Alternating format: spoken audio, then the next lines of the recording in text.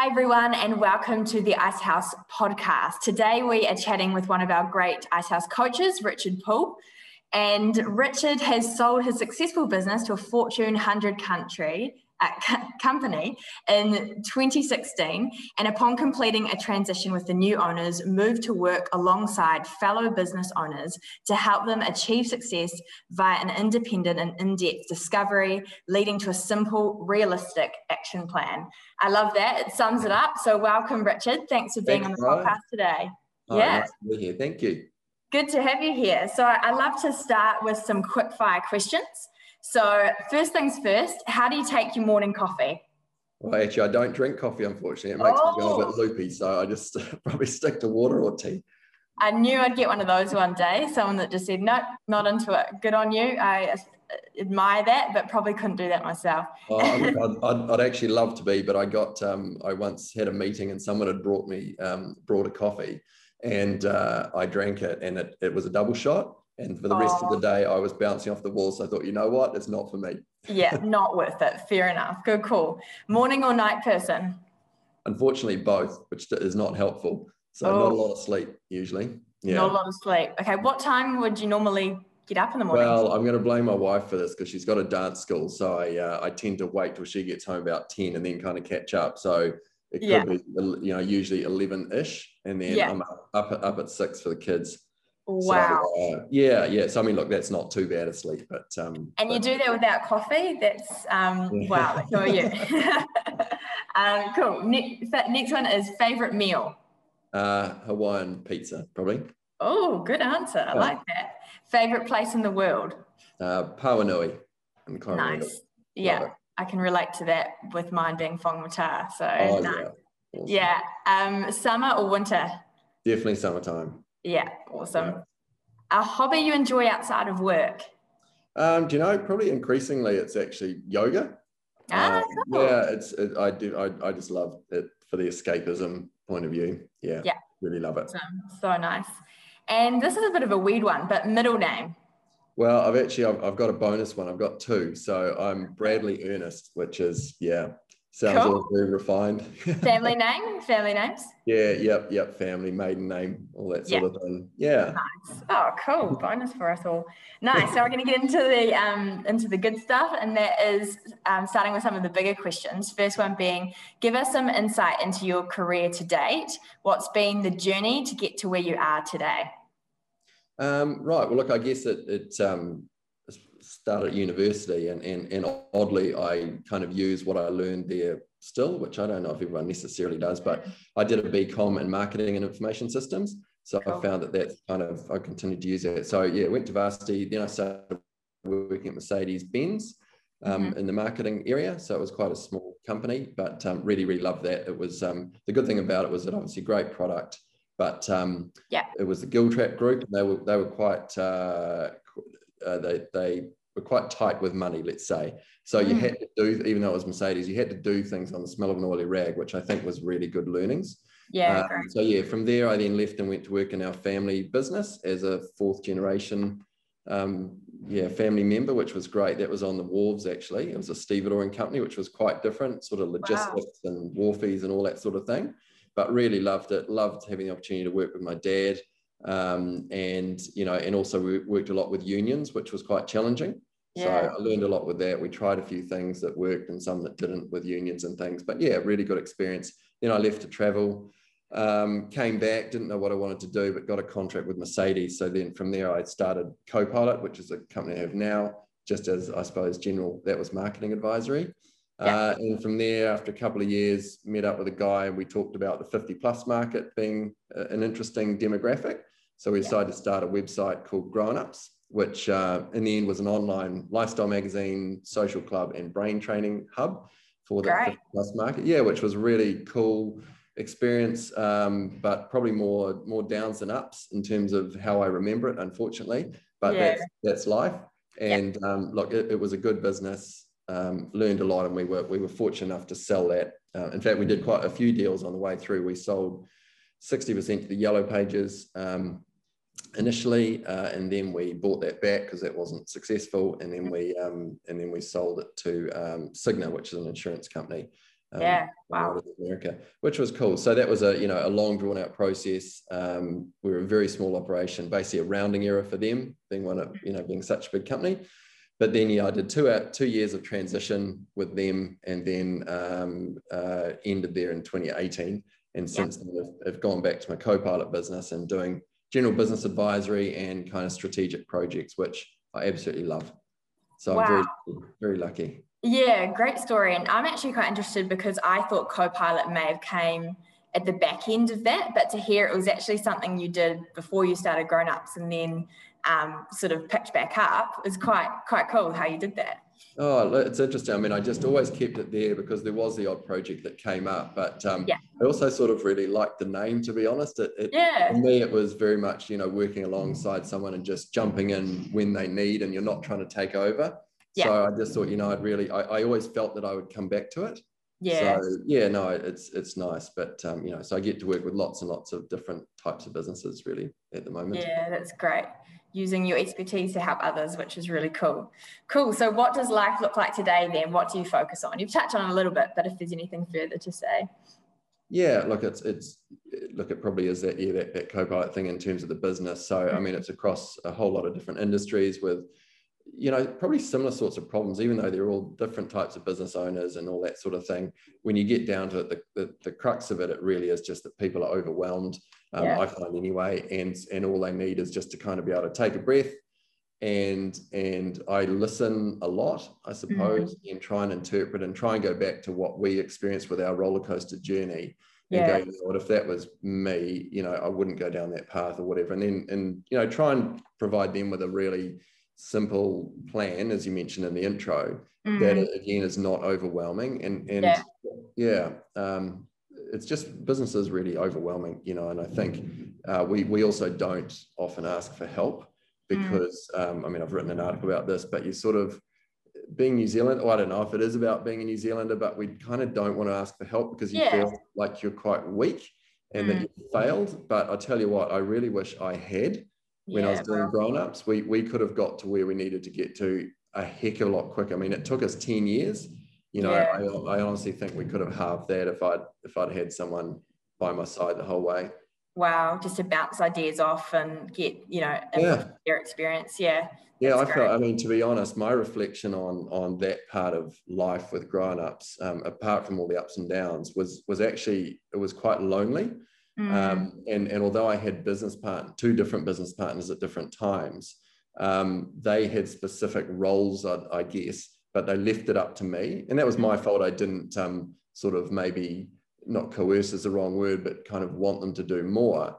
But they sort of looked to me to do that. So I just took that on. But it was actually exhausting. And you're constantly making decisions. And that's really tiring. And you obviously don't get them all right.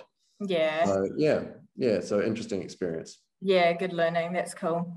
So when did you start working with the Icehouse and how did it all come about? Well, actually, Daryl in the Icehouse,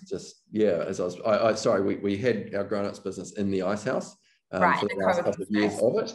Just renting some space. And so I got to know everyone in here, and Daryl, when she knew I was finishing up, she just kind of kindly came and asked and said maybe it would be something that would be of interest. So definitely was and definitely still is.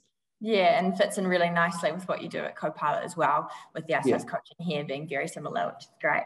Cool. Yes, sure. What is your favorite aspect of coaching in your job?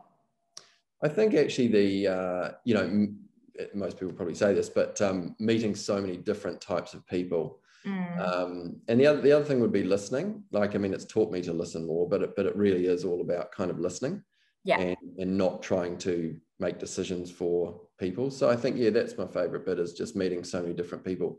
Not everyone's, open to it when you start working with them. And that's I think that's the difference as well. People have got to be open to it. So look, the other thing might be the unplanned nature of what comes from that. So whilst you're always prepared for the meetings and those things and listening, I think the bit that I most enjoy is sitting across the table, the problem's presented and you kind of just got to be creative on the fly. And I think that is where all the experience or whatever, whether it's good or bad, kind of comes together. And I love those moments. Yeah, that's awesome. Nice. Okay, next question is there anything that you took from 2020 that has changed the way you work and live in the future? Yeah, I think, and think about this, you know, when I looked at the questions, I think it would be actually that I've become a little bit more blunt. And that's, you know, I'm an empathetic sort of person. I think you have to be in this type of job. But at the same time, you can't be wishy-washy. So COVID definitely taught me, because of a couple of the different, particularly tourism operators I was working with, that actually there's no point in sugarcoating or however you want to describe it. It's like, you know what, this unfortunately, the path you're going down is not going to, it doesn't look good. So we need to look at plan B here. And so I think, you know, usually prior to COVID, I may have worked out different ways, but actually I was like, look, we can either do this or we can do this. You have to look at this right now. And so that's, you know, I think that's helped me, because I think I'm just more to the point now. Yeah, that's great. And quite a different, I like that's a different answer from what I've heard. It's more personal in terms of, you know, there's obviously been a lot talking around flexibility and, you know, different ways of working and stuff like that. But I quite like that it's sort of like, well, you just need to make decisions quickly now. And so how can you be a bit more blunt, which is cool. Otherwise, you know, otherwise businesses can just go on and on and on and just tread water.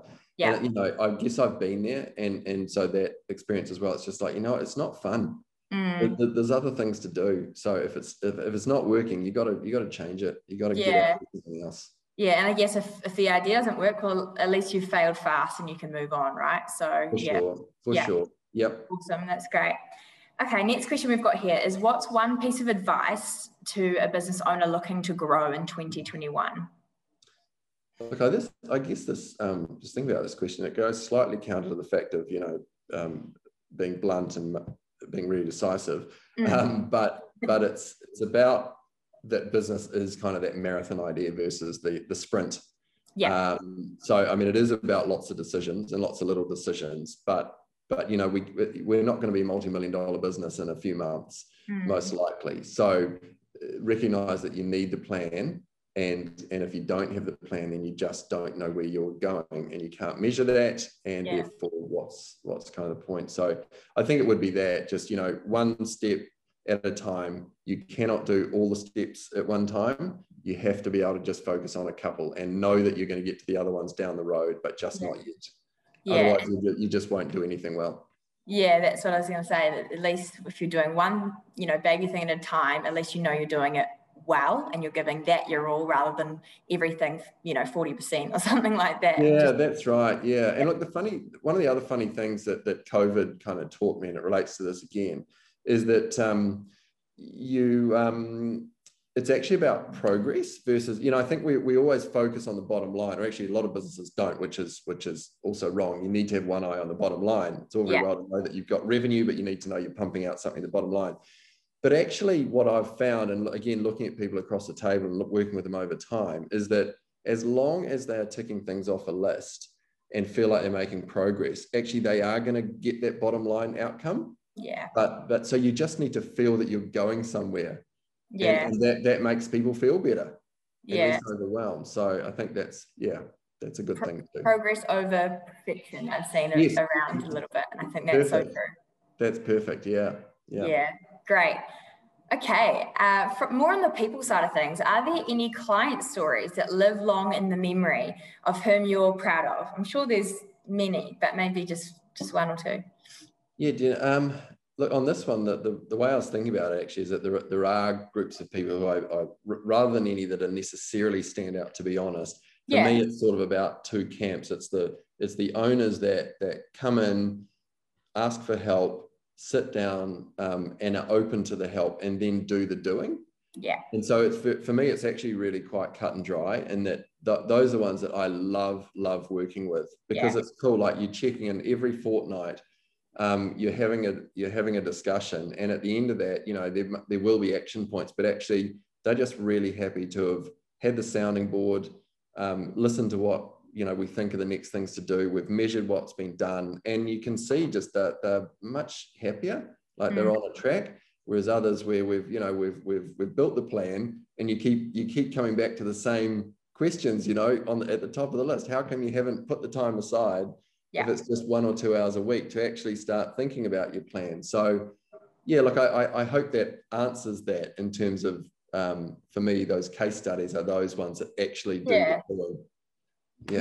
Yeah, totally. That's true. Have you had any people that have gone and been like, oh, I don't know about coaching, you know, and then they've actually turned around and been like, oh, wow, I really see the value in it? Do you get that often? Yeah. Or Often actually. Yeah. And, you know, COVID probably helped in that regard, and that there was funding, so they were able to take that leap. And I've been fortunate that most people that I've worked with have continued post-COVID, where they have to actually chip in some money. Yeah. And, you know, I mean, as long as people see it, it's got to be seen as an investment, not a cost. Yeah. And I think that's kind of the difference. And it's a shame that people don't do it. But yes, definitely people who, you know, naturally, again, it's that asking for help. And it's like, hang on, who's this person? Do they think they know my business better than I do? Yeah. But as soon as you get into it, you realize the person's not trying to tell you what to do. They're really trying to hold your hand and guide you. Yeah. And that outside, you know, when you're not in the detail of the everyday, you can sometimes have a lot clearer perspective on things, and having someone have that outside opinion on your business, something that you're in the nitty gritty of, just is so valuable. Yeah, it's a really interesting point, because often, you know, you can end a call and I do these follow-up notes, and you can go, oh my goodness, if this was me on the receiving end of these notes, I would be looking at it going, oh man, I'm even more overwhelmed. So that then helps me to bring it back to like, okay, we have got all the stuff to do, but let's look at these two things. Don't worry about anything else. And that's something that I try and keep focusing and reminding people about, because I keep thinking, if I was them, I'd be going, oh my goodness, this is just too much. But actually it's not, if you just look at one step at a time. Yeah, pick those priorities. That's great. Yeah, the big rocks kind of thing. Yeah, awesome. Okay, next question is, what excites you most about 2021? Yeah, personally, it's kind of the uncertainty. I mean, I'm always sort of thinking about what's next and what's my runway and all those sorts of things. So I think for me, it's kind of looking at so many different opportunities that have kind of popped their head up, and you know, making some decisions on those. So I mean, I've got some decisions to make around things, and that kind of excites me, because you just don't know where they come from, and the opportunity of meeting so many different types of business owners, I think, presents that as well. You just never know where the next cool thing's going to come from. Yeah, so uncertainty is not necessarily bad, as long as you're looking out for what those opportunities are that present themselves. Yeah, that's really exciting. That's great, Richard. Cool. So much gold, just like hitting us with all the gold and all the insight. Thank you. To round us off with something fun, what's an interesting fact that not many people know about you? Well, I did write a little article on this, but one of the things that I'm most proud of is that when I was prior to having kids, my wife and I were looking to go to Melbourne to go to the Australian Open, and we love tennis, and I wrote a note in the Christmas card saying, you know, we're going to meet your favorite person in the world, Roger Federer.